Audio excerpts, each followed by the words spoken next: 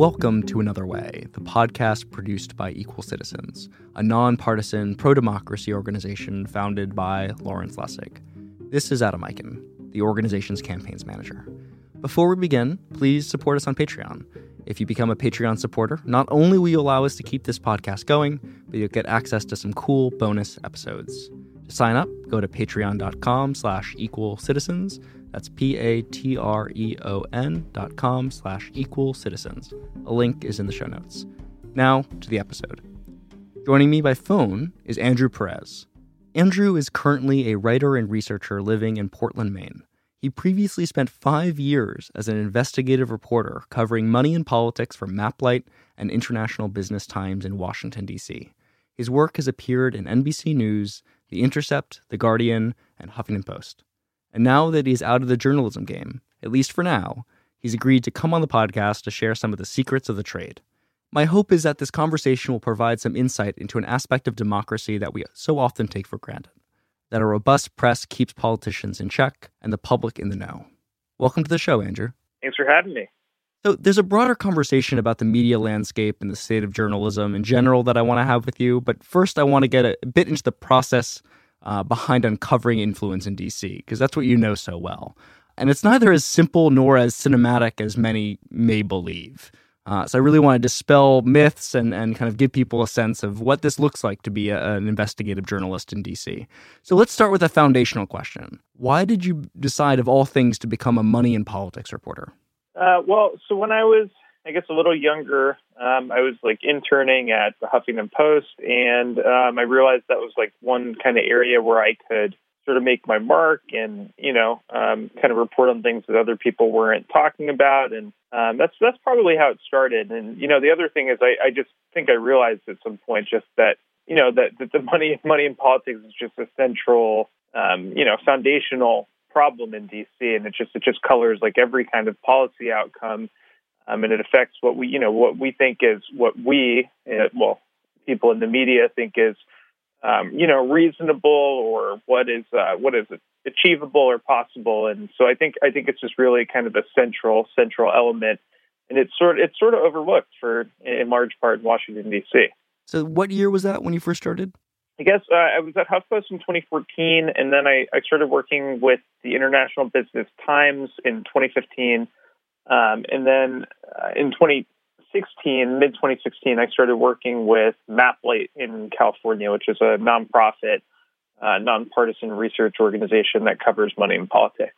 So when you first started, though, I mean, money and politics, it was beginning to get more salient in the press. But I think the point here is really when you first started, it still was pretty obscure. I feel like now we're in a different place. But in 2014, you certainly were unique. I mean, there were other reporters on the beat, but it certainly was more or less an undercovered topic. It's really not a big beat. There's probably a dozen people in DC, if even, or maybe around the country, where it's their full-time job covering money and politics. And I mean, that's at least on a national level. There's occasionally a reporter or two in the States, but yeah, it's really there's not that many people on it. It's a pretty small and competitive beat for that reason.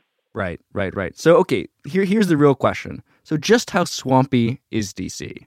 How common is influence peddling? Is it really as bad as we say it is? Probably worse. It's probably way worse in that there's just all kinds of, any kind of consulting firm in DC that has just some, stupid little acronym for a name. You've never heard of them. Their job is working for trade organizations or, I don't know, foreign campaigns, there's just a million different jobs in DC that center around influence peddling. And, I think there's some argument as to how bad each one of them is. But really, I think most of these people will take what they can get, right? Right. So you're saying even if you're a little bit jaded by this, you're still surprised at how much is uncovered. Yeah, I've definitely found, new things that disturb me and amaze me all the time. Okay, so what do you make of this argument? That in general, we have more than enough transparency in our political system to know who the funders are and who is trying to influence whom. We have relatively good disclosure laws. Certainly they could be improved, but the base of information is actually pretty strong. So given everything you just said about learning new things, do you agree with that statement or not so much? Yeah, definitely not. I mean, there are some like levels of transparency here. Like obviously, like the most political spending kind of gets disclosed, but there's a ton of dark money that really doesn't ever get any kind of light shined on it. Like there's all kinds of stuff that we have no answers to as to like who's helped put Neil Gorsuch and Brett Kavanaugh on the Supreme Court. We have no idea who's funded a single shred of like a percent of any of the money that's gone to that. And then, there's all kinds of other little games that get played in DC, like front groups, kind of like normal 501c4s, or like sometimes they're called coalitions. Their funding is really, really dark. And there's very, very little way to figure that out. And that's not anything that anyone's even really talking about in DC when we talk about like exposing dark money, like that kind of stuff, groups that aren't spending explicitly on politics, but are spending on like issue advertising, et cetera, like all kinds of stuff that are designed to influence the debate, influence policy debates.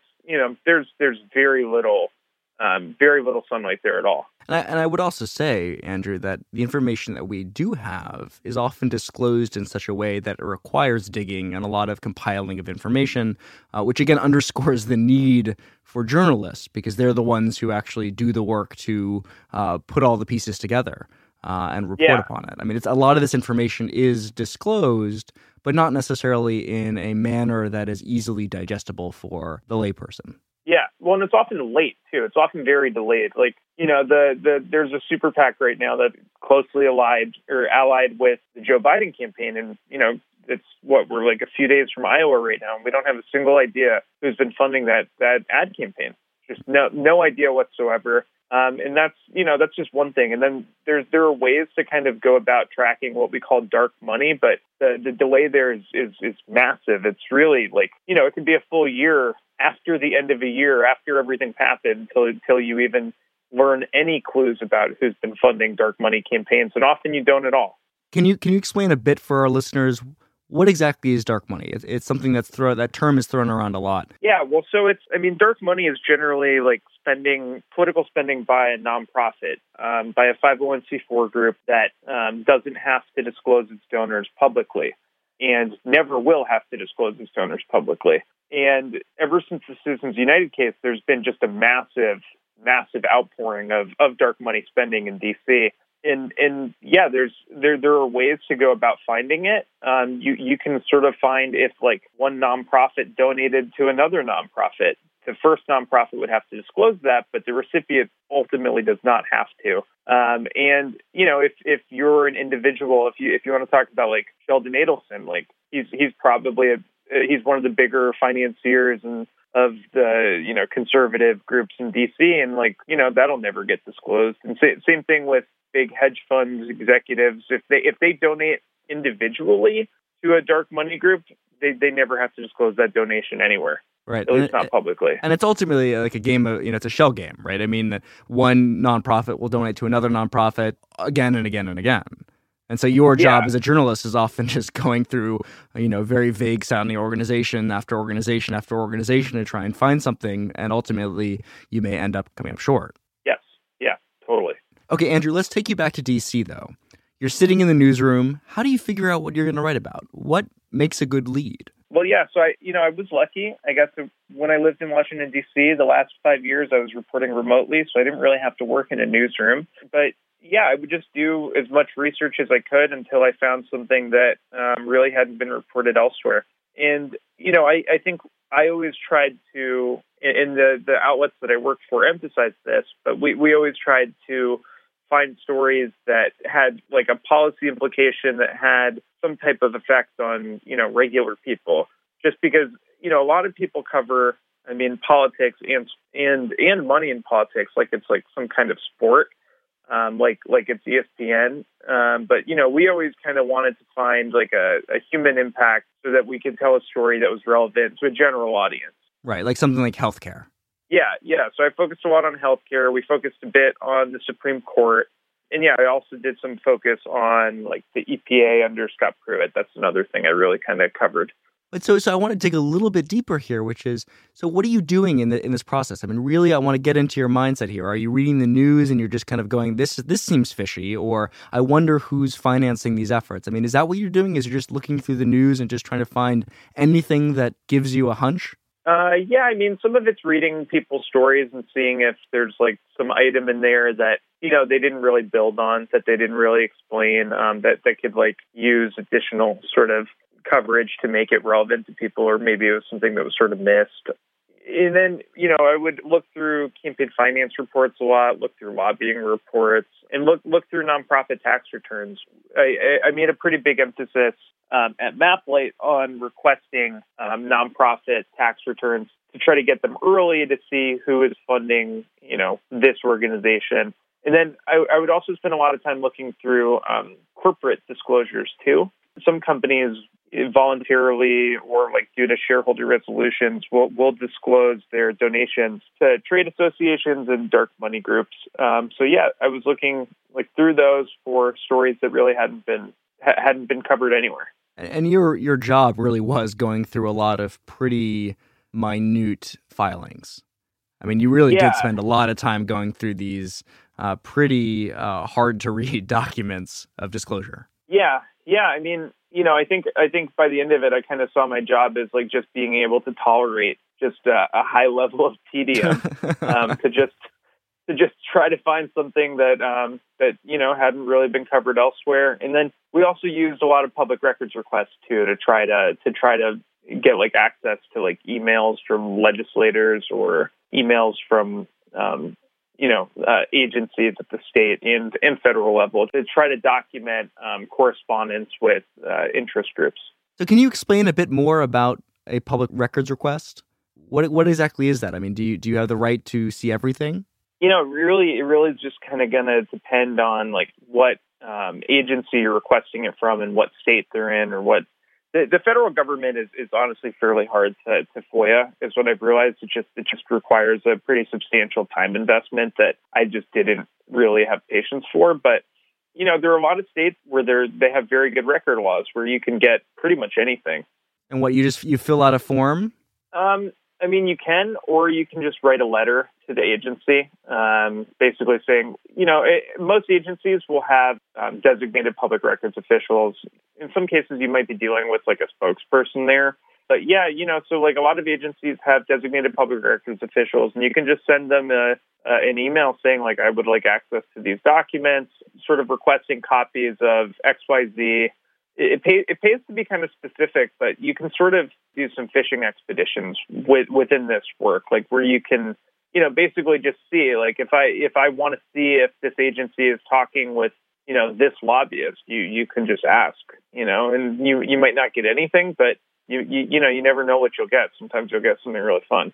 When you're doing digging, when you're trying to find information that's not publicly available, so you use all of these skills. Do you also go in person to places, like to conferences, or interview individuals to try and get them to go on record about certain donations, or just to try and get a little bit more information about industry efforts?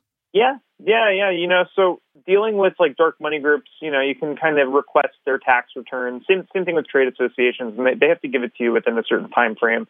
But if you go there in person, they have to give it to you like, and the filing was already, sent to the IRS, like they have to give it to you that day. So I definitely went a lot to these offices to request the files to try to scoop my competitors. And yeah, I would go to conferences too. I attended a couple kind of healthcare industry conferences, and those, they really kind of blew my mind. There's all these organizations in DC that have like tens or hundreds of millions of dollars in the bank, and they exist solely to advance their line of business. I went to the American Hospital Association conference last year in DC, and that was really the first one that I'd gone to. And I was just kind of stunned because you have politicians who will go to these events. I should say these are just lobbying organizations. That's their primary purpose. But I watched Nancy Pelosi and Mitch McConnell and Richie Neal all give these speeches to the hospital association as if they're their audience. See, in DC they call them like stakeholders, but they as if they're like someone who has a stake in the healthcare debate, which is obviously true, but they have a massive financial interest in preserving their industry's profits. That's their whole interest. Basically, you'll kind of have Nancy Pelosi come there and sort of tell them, like, this is what we're focusing on in Congress. And it's sort of like a list of items that the industry, is okay with Congress taking on. They're just they'll come there and they'll try to appeal to them. And the other thing you'll see is Washington, D.C. pundits and journalists also go to these events, like to speak, to almost like entertain them. And do they get paid, Andrew? I think they do get paid. Yeah, if you ever look up speakers bureaus and these journalists, you'll see they all have some kind of fee listed. And I don't think you go to talk to the American Hospital Association for free. I wouldn't. It's just a really boring thing you can do. The worst was I went last year. This was one of the more fun reporting trips I did. I went to the America's Health Insurance Plans annual exposition and conference in Nashville, and so they're generally known as AHIP, but they represent the health insurance industry, like the kind of giant health insurers in DC. They represent their interests, and they're a very powerful group. They, as far as DC trade organizations go, they're not the best financed. They're only pulling in like $60 million every year, which sounds like a lot, but I assure you that it's, in the scheme of this, it's not that bad. But or it's not as much as you'll see like the hospitals raise or whatever. But 10 years ago, during the Affordable Care Act, AHIP raised a lot more money from its members as sort of like an emergency. And they then quietly funneled all this money into the U.S. Chamber to run these ads against the Affordable Care Act, to try to block the bill and then sort of shape it a little to remove a public option from it. So that's sort of, they're known as like a very powerful interest group. And yeah, I went to their conference and I watched like David Axelrod and Dana Perino on a panel talking about, what healthcare will look like what the 2020 healthcare debate will look like, as if these people don't know. They're like actively trying to influence the debate. So, right. So you have Obama's former campaign chief, current CNN pundit, and Dana Perino of Fox News are going there to pretend to give them some useful news they can use. And even worse than that was I saw Bob Woodward, famous Watergate reporter, Washington Post, basically. I guess he's sort of a mascot at this point, but he's still writing books. And it was really ridiculous, his speech there with these people. It was pretty pathetic to me, and it was just really kind of eye opening that if a pundit like Bob Woodward is going to go talk to these people and no one's going to bat an eye, it's really a symptom of a larger problem. And we did a report kind of looking at all of the pundits and former politicians who go to these events and current politicians. And it was pretty staggering. We only went through maybe 75 groups, and we just found so many ripe examples that kind of made me want to cry. Do you think that decreases trust in journalists, or at least those who can, who are invited to these conferences? Does that violate a certain journalistic integrity? I think it should. I think people understand, people who aren't doing these speeches know that, it's pretty messed up. There's definitely been some criticism of it, over the years, but it really just doesn't get a lot of coverage. I did a story on it, and honestly, I don't think there had been another story on it in, probably 7 years. Okay, going back to your journalism, I want to focus on 3 particular reporting projects that you were a part of, and I want you to take us through your process, how you got the scoop, what the story was, and the ultimate thing that you published. So the first one was in 2016, or maybe it was 2015, about Carly Fiorina and her super PAC. Can you tell us a little bit about that story? So Carly Fiorina filmed all this material with a group that they gave the acronym Carly for America, and she filmed all kinds of material with them, and then the super PAC would then, this had been reported, would go to her events, when she was holding presidential events, and they would staff them. They would put up all these signs for Carly for America, and they would, I guess sort of be the people helping like hand out lit and stuff and basically doing advance work, because that's just not, that's something you'd need to pay someone for, but it was just sort of a byproduct of this sort of like, rush from campaigns to try to like to place any kind of expenditures they could with super PACs, since, they can accept unlimited donations. They can accept donations of any size, whereas candidates are sort of restricted to only getting like $2,700 or $2,800 per person per election. These campaigns have all outsourced, especially in 2016. They really outsourced as much as they could to super PACs. But Carly was maybe the most amazing example in that she literally filmed an entire documentary with her super PAC, and then she announced her campaign. So it didn't then qualify as an in-kind contribution, But yeah, I went to her like documentary launch from the super PAC, and it was just one of the like weirdest, funniest things I'd ever attended. It was like a half hour or maybe hour, just like mini documentary about her life. It looked like it had been filmed in her home with her husband, and they're just sharing all kinds of personal stories to try to humanize her.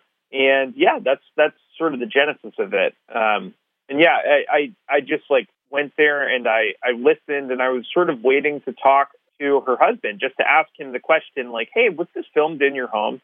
And as I'm standing there, I'm just recording as he's talking to someone from the super PAC, and they're just chit-chatting, but she's like sort of reminding him what his schedule is going to be, like what events he's going to go to in like Iowa, New Hampshire, to pitch the documentary. He went on the documentary tour. He was like, they'd hold like an event, and he would, just show up just like as a special guest. Right, and of course, for our listeners, there aren't many regulations around super PACs, but coordination is really the only big no-no. You can't do that. And so what Andrew really discovered is they kind of were coordinating. I mean, maybe the FEC didn't levy a fine, but I mean, it was right out there in the open. If the husband of a presidential candidate is openly talking about scheduling and with the super PAC doing advance work for that campaign in all intents and purposes, that is a huge red flag. Did that shock you, Andrew? I mean, it's sort of, you've seen it. We've seen it since like probably 2012, but I mean, I think she probably still pushed the boundaries of, the coordination rules as much as anyone before or since. Right, and we don't quite know what will happen in 2020 yet. So I want to transition to a different story, Andrew, which is your reporting on 501c6 organizations.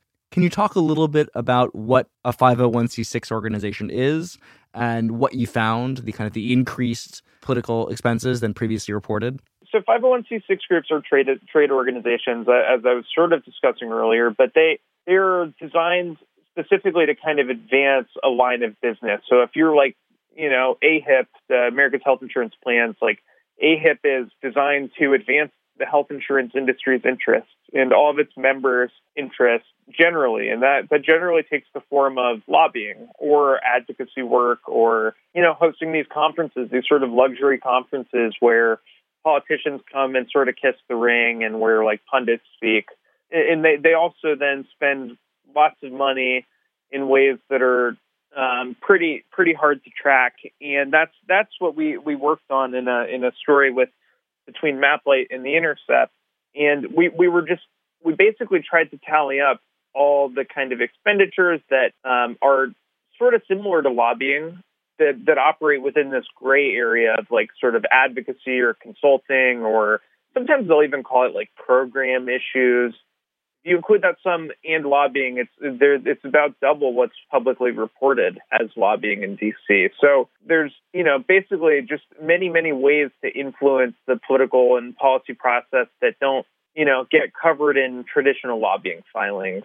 As I was talking about with AHIP, these groups can funnel money to other organizations. They can give money to the U.S. Chamber to run this campaign for us, run this ad for us, or run these ads. And they don't actually then have to disclose that they ever sent money to the chamber or to another kind of trade group or front group or coalition or whatever. Like they kind of bury it in the fine print of their tax returns. They'll just call it advocacy. And they're not alone in that. That's what we figured out is like we asked some other groups like, hey, what did you mean here by program expenses? And they're like, oh, yeah, that was us giving money to coalitions. And yeah, they never have to report ultimately who the recipient of that money is. That's a story that really kind of shocked me. And it was I only figured it out just reading about how the AHIP had funneled all this money to the U.S. Chamber in 2009 and 2010. And I was just like, wait, you can do that? Like, you can just report this without ever saying who you gave the money to? Some reporters, like, figured it out because it was like AHIP listed $86 million in 2019 in advocacy, and the chamber listed an $86 million anonymous donation in its own tax return. So I think reporters just figured it out. Like, they were just like, this has to be it. And I think the chamber might have just said that it had come from AHIP. This reporting project took you a while, right? It was about 2 months? Yeah, that was like a 2-month project. And part of it was like, the more we dug, we were just like, okay, we have to, like, there's much more here that we've missed. And I just like ended up going to the AHIP conference too. So we wanted to like include some stuff from that. And did you have to get comment from these, the spokespeople from these 501c6 organizations? Mm-hmm. Yeah, we reached out to every organization that was listed in the story. And yeah, we asked them, like, what did you mean by advocacy? Like, or what did you mean by program issues? Or what do you mean by coalitions? And yeah, some of them responded. Probably most of them didn't. And, I think like AHIP told us like, oh yeah, we report, we follow all IRS regulations and report stuff as required. And like, of course they do. The level of transparency required is pretty minimal. The influence peddling is just really a problem in D.C. Mm-hmm. Yeah, I mean, look, every consultant and their mother wants to get a contract with a big trade group like that. Right. It's because they have limitless money. That's something that's like really worth emphasizing is they have limitless money. They represent industries that are just swimming in cash. And like if they have a real kind of threat to their interests, they can just basically issue some type of like capital call to their members and be like, all right, it's go time. We need $10 million more from you today. It's really kind of sick. And it's not something that gets a lot of coverage in DC. So, I think like you'll see these kind of stories that just sort of like list like, oh, here is the number one lobbying expenditure group for all of 2019. You'll see a lot of stories like that. But, I don't think they dive into what that means, like what these people are lobbying on or like, what it means for the average kind of consumer. And, the other thing worth emphasizing is the money that goes into these trade groups is like from like corporate treasuries. It's treated as like a business expense. So like if you're like talking about like the health insurance industry, like, that's paid for by like your premiums. It's not like your premiums get used to ensure that it is harder for you to access healthcare or to ensure that it's not any easier for you to access healthcare. It's pretty sick when you look at it like that. Let's change now to almost maybe an even more distressing story that you helped uncover, at least to a certain degree, which is the role of dark money groups around recent Supreme Court nominations. Can you talk a little bit about that? Yeah, so we did a lot of digging on this group called the Judicial Crisis Network that's been just really, really influential. And it's like closely affiliated with the Federalist Society in D.C., which is this kind of like conservative lawyers group. And it's sort of like an academic exercise. And, they'll host these conferences where they bring in, like conservatives and liberals to talk about whatever policy discussion is happening. They have a lot of influence in D.C., the Federalist Society. They, I went to their conference in D.C., I think late 2018. Like their kind of annual lawyers conference. And it was just like a who's who of like Trump administration officials. Like Jeff Sessions was there, RIP to him and the Trump administration. But yeah, Sessions was there. Don McGahn was there. Alexander Acosta spoke there. And then, I went to their like dinner later that night. They rent out like all of Union Station, basically. They host like sort of dinner and like a black tie kind of affair. And they, Neil Gorsuch was there and I listened to Gorsuch. And so that's sort of the one front of it. But then Judicial Crisis Network sort of has acted almost as their like kind of dark money arm. And it's done a lot of work boosting Trump court picks. and Bush court picks before them, and they'll spend a lot of money on like state Supreme Court races. They spent like something like $10 million to run an ad campaign telling Republican senators like don't approve Merrick Garland, the Obama court pick, before Trump took over. The guy they blocked. They've spent just tons and tons of money on these ads, and we have very little clue who's given anything to them. And part of that, well, it's all by design, but they had a separate outfit called the Wellspring Committee that was used. It would take all the donations in, and then it would donate to Judicial Crisis Network. They even operated on different tax schedules too, so it made tracking who these donors it made tracking the money between Wellspring and JCN difficult. But we have zero idea whoever has ever funded the Wellspring Committee, the kind of original donor. But yeah, so they've operated that way for years, and we did a lot of reporting on them just to try to figure out. You can see like this kind of size of the anonymous donations coming into these groups. Like you could see that it's like 20 million at a clip, and God knows how that even worked, right? Like the way that the money went into these organizations is so obscure that like you have no idea. It could have been that like it was literally one person, or it could have been that everyone's been pouring money into an LLC when they feel like it, and that LLC then gets used to funnel money to Wellspring and then into JCN. So it's really, really dark. It's about as dark as you can get. And this was, again, they were spending money to, help shape the Supreme Court. A lifetime appointment that has massive influence over basically everything we do in this country in terms of the powers of Congress, the powers of the executive. I mean, we see it playing out every Supreme Court term. And so, in terms of, bang for your buck, it seems like that's a pretty good return on investment. Oh, yeah. Yeah, they've flipped the court potentially for a generation. And, again, they focus on a lot of state Supreme Court races, too. Like, they probably keep Scott Walker in office in Wisconsin just by keeping the court conservative. Right. So basically their influence extends even on the state level, too. Yeah, and they definitely had a lot of pull with the Republican Attorneys General. They've been a pretty big RAGA donor, the Republican Attorneys General Association. Andrew, I want to ask you kind of a dumb question. What would happen if journalists stopped digging here? I mean, could this political behavior get worse without being checked by this kind of reporting? It could. Yeah, I would say so. So, I'd also kind of question the impact we ever had, just in that it's when you're covering dark money, it's so delayed, right? Like they already got Kavanaugh on the court. They already got Gorsuch on the court. And we're then just trying to backtrack like a year later. So a lot of what you're doing is after the fact. Yeah. So like in the fact, like during the fact, can you make a lot of impact? It's very difficult. So what could the FEC do to make, your job as a journalist easier? I mean, I think they could kind of try to make campaigns and groups disclose donations in real time. It's really kind of ridiculous. The presidential campaigns, many of them have been operating on quarterly schedules. So, you really don't know anything for months. Tomorrow's the FEC deadline, right, for presidential campaigns and super PACs. And it's the first one since, I guess, October 15th, which covered June through September. So, yeah, we've had no idea who's donated a dime to any of these candidates or to a lot of these candidates since October 1st. Right. And we have no idea who's donated anything to the Joe Biden super PAC, the super PAC that spent like $4.5 million in Iowa. That's real money. That's probably more than anyone else spent, other than like Mike Bloomberg.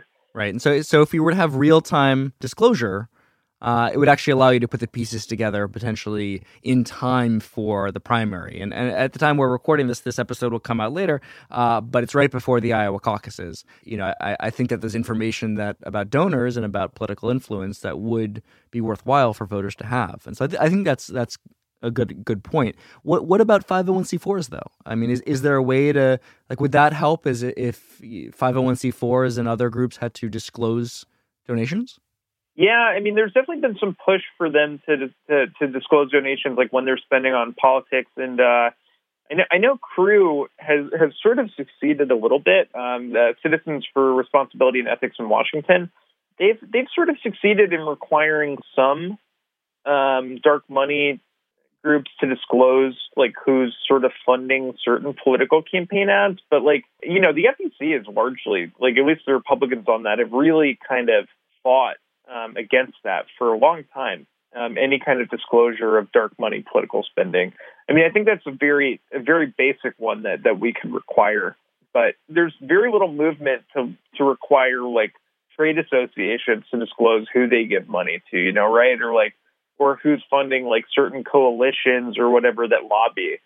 I think it's something that like people need to grapple with if we ever want to, pass like substantial, reforms that might improve people's lives. That needs to be at the top of the ticket, right? In terms of wish list items, that needs to be up there because it's really.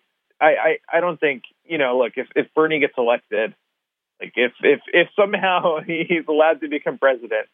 I don't think that anyone is ready for the kind of onslaught that he's going to face from the Washington business community to try to block any kind of legislation. And look, that even goes toward down the line. If you're going to talk about like people who talk about like public health insurance option, like Buttigieg or Joe Biden are talking about, like even that is going to face very, very substantial pressure. Like again, AHIP spent $100 million to kill that same item in 2009 and 2010.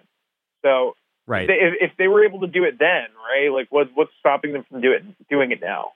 And of course, I should say that, the FEC can only do so much. And as you're saying, that Congress does have to step in, that we do need legislation to make disclosure better across the board, whether it's for campaigns or otherwise.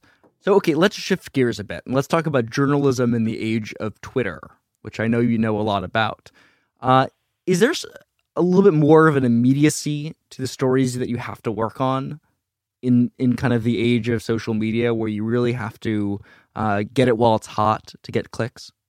Yeah, I think so. I mean, we definitely tried to push our stories as much on social media as we could, on Twitter specifically. Yeah, definitely. But does that determine the kind of stories that you can do? In other words, your 2-month-long project, I mean, was that, not fast enough? I mean, I guess your situation was a little different at Maplight, but maybe more with, IBT or otherwise. Was there a need to just start pushing out content instead of taking 2 months to do the investigative reporting around, dark money? Yeah, definitely. I mean, at IBT, at International Business Times, that place is like rapid fire. Really rapid fire, and we published. I had a hand in publishing 160 stories in a year. Wow! And that people at other outlets, and also anyone who worked on the breaking news team there, published way more than that. But those were all kind of original, enterprise stories, or at least kind of finding buried stories within other news stories, finding things that have been missed. But that place, there was a lot of pressure to produce. And that's just, that's kind of the nature of the digital journalism companies. They're all like that because it is very much based around clicks. Right. And who, advertising. Their advertising model was definitely based click per page. Maplight was different. Yeah. Because that was a nonprofit, and they definitely gave me more time to work on stories than other places. In this age of digital journalism, a lot of media outlets just can't sustain the business model anymore. In just the past year, I mean, there have been a number of outlets that have closed shop. And in fact, there's, a lot of great journalists now who just don't have a job. So what do you think is it the business model? Is it the ads? What's causing these outlets to fail? Well, it's definitely the business model. Digital journalism outlets, and IBT is one of them, definitely took some kind of cues from Facebook that just royally screwed them.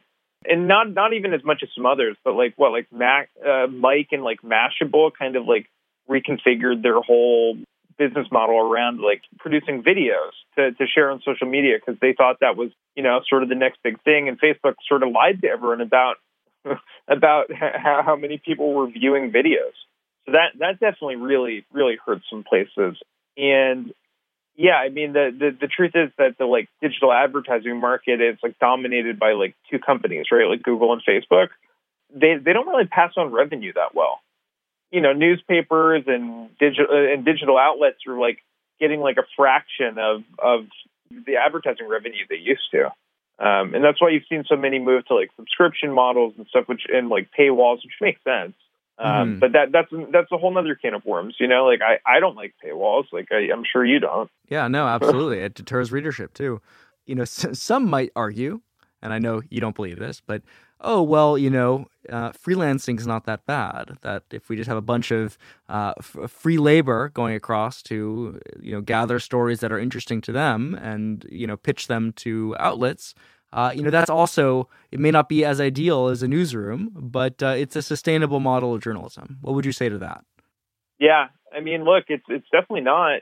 There's I guess for like, unless you're like talking about like a really big outlet, you can basically get like $300 or $400 for a freelance piece, and like depending what you write about, if you're doing kind of like quick hit stuff, like maybe you can make that sustainable, but I really doubt it as for the journalist, right? Like this works sort of for the news outlet, but it's not going to pay the bills for people. Like on my beat, like I don't feel like I found enough stories to be able to freelance. Like I just really, it would be way more work than it's worth. And of course, it also deters stories like the ones you were talking about earlier, where you spent 2 months digging deep. In other words, you can't do that on a freelance model. That just doesn't work because you need money to pay the rent. Yeah, absolutely. And the other thing we didn't talk about, I guess I could bring it up, is a lot of these like nonprofit outlets, they rely on like foundation donations, like donations from people's what are effectively like multi-generational tax shelters, right? From people's 501c3 personal foundations that billionaires set up in their children. So nonprofits end up relying on that for money. And if you're talking about like, money in politics journalism getting funded like that, like it's really, you're sort of begging people to be like class traders to hurt their own financial interests. Like let me cover the bad things that billionaire scions are doing. It's not a sustainable fundraising model, but and the truth is it's been very difficult for especially like civic and democracy, like sort of focused nonprofits. They've all had shortfalls in the last few years.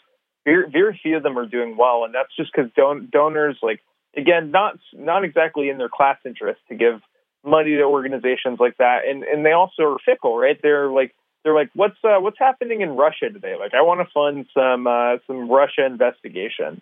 You don't really want to have like donor-driven projects like that, like, and it sort of has helped contribute to the death of a bunch of like money in politics groups. Like there's like a few of them have gone under in the last few years. And, I'm also sort of bearing the lead here, which is that, I ended up getting laid off at International Business Times because they had a massive financial crunch that no one really expected.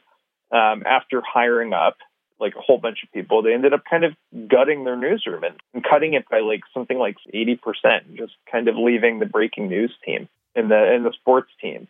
Which, at any outlet like that is sort of what keeps the lights on. There's people who publish like 7-8 stories a day just on, whatever is breaking news. And it's not a very fun job, but that's what keeps the lights on at most of these outlets. And then, I ended up getting laid off more recently too. And it's been very difficult for money in politics groups to raise money effectively.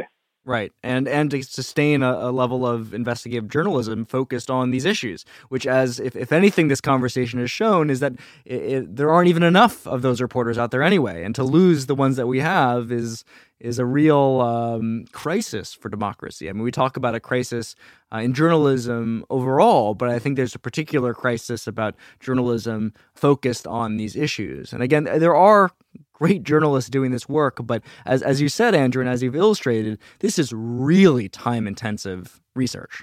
I mean, going through these filings is not something you can do and churn an article out in 2 hours. The requests you make to get information that's not public takes time. I mean, how long do you have to wait for some of these requests? I mean, for public records requests, It can be anywhere between like a week or two or months. Yeah, it could be 6 months sometimes. So we have to be starting these projects to do this research, months in advance. And if we're short on journalists, there's a real lack of people who can do that work. The flip side, of course, Andrew, is that, as you were saying, that there are some journalists who are engaging in the practice that you've written about called buckracking, of going to conferences and getting paid to appear at industry-driven events. So there is really a two-tiered system of journalism going on, and one is much more adversarial potentially than the other, which again poses some real ethical questions, I think, about the role of the Fourth Estate, especially when it comes to issues like industry influence. I mean, look, it's absolutely outrageous that these journalists can get paid tens of thousands of dollars to go tell an industry group crap they really didn't need to hear. Right. Stuff they don't need to hear. It's I'm literally just your entertainment for the day. I went and watched Robert Costa at the Washington Post. This is one of the things I snuck into at the American Hospital Association. They had a networking luncheon for government relations professionals, AKA lobbyists and consultants in the healthcare industry.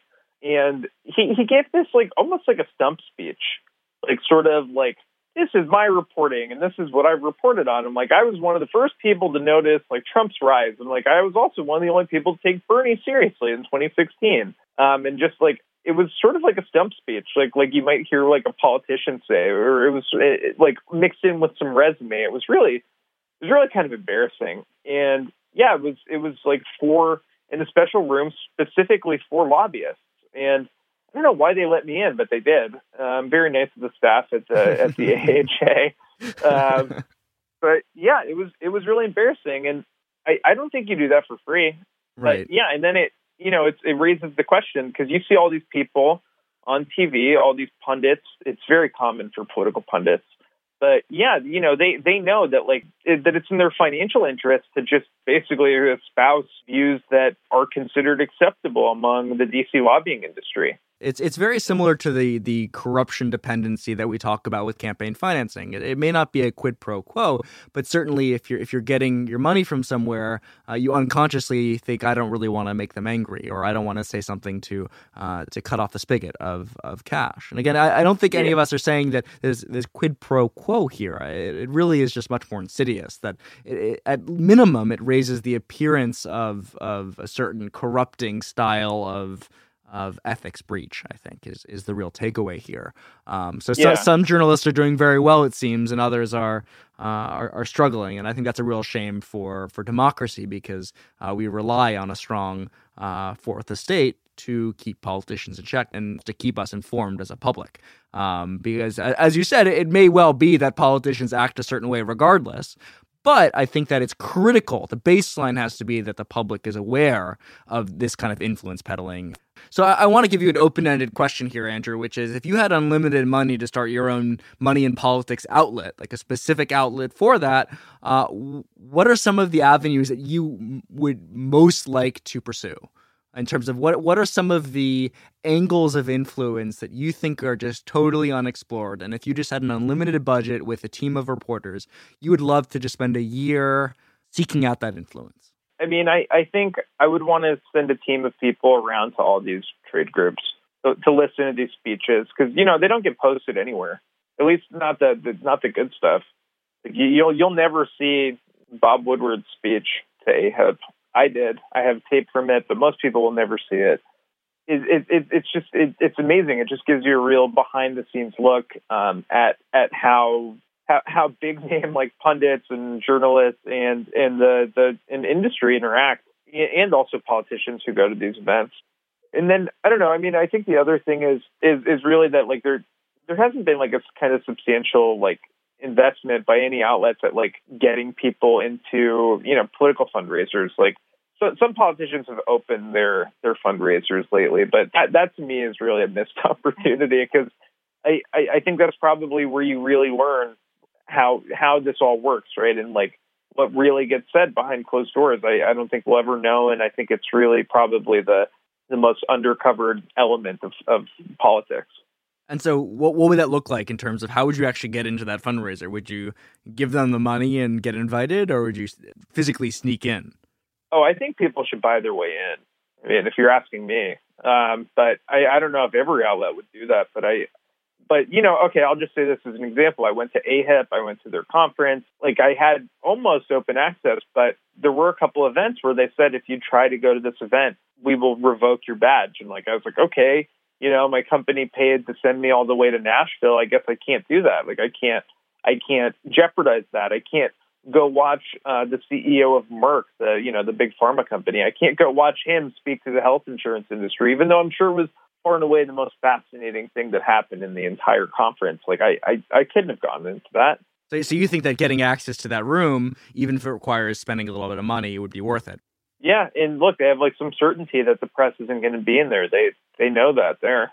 Right. So that's, these are some of the undercover places that you think your ideal outlet would look towards. Yeah, so I don't think anyone's throwing money at me yet to start a news outlet. Well, maybe not yet, but maybe soon, because it seems like we need it. So I want to give you an opportunity to tell our listeners. So you're now formally a journalist, and unless you change your mind, because we could obviously use you in this effort, but you're doing some great stuff now. So who are some of the reporters that you respect the most right now who are on this beat of influence peddling?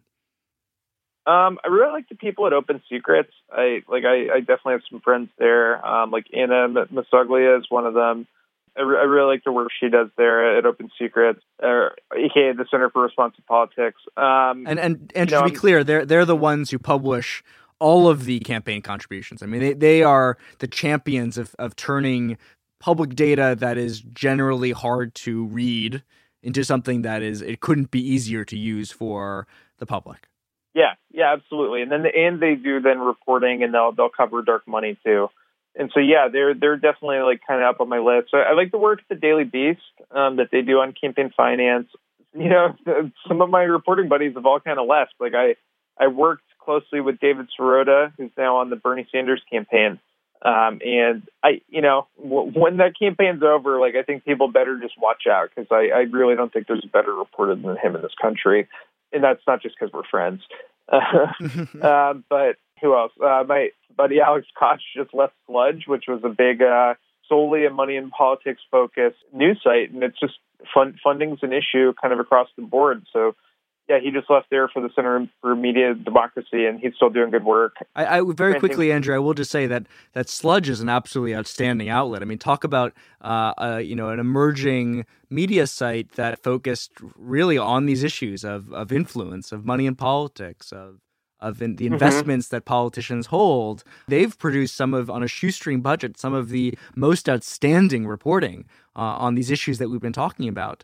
And I just think about what would happen if that was a newsroom instead of a couple of reporters really just skating by. I mean, they've done remarkable work. Yeah, I think if you gave them a lot more money, they could really have a ton of impact, just a ton of impact, because I think they get it. Like, they understand, how the system works and what's important. So do you miss being a journalist? I mean, I guess this is my last question for you. I mean, do you miss the thrill of it, or is it so much of a grind that you're you did your time and you're out? Hey, it's not to say I wouldn't love to do it again. I just think the finances are just really difficult right now. But I'm still doing research, and I'm getting paid for it, and I'm trying to get stories in the news. So yeah, I'm not that far away. You're not that far away, and we wouldn't want it any other way. Andrew, thanks so much for joining us today. I really appreciate it. And any final words for our listeners about the influence game in D.C. and in states across the country and the importance of journalism? Yeah, it's worse than you think, and you should all be angry as hell. It's a great way to end it, Andrew. Thanks so much. Thank you. This has been another episode of Another Way. Make sure to support us on Patreon. I'll see you next time.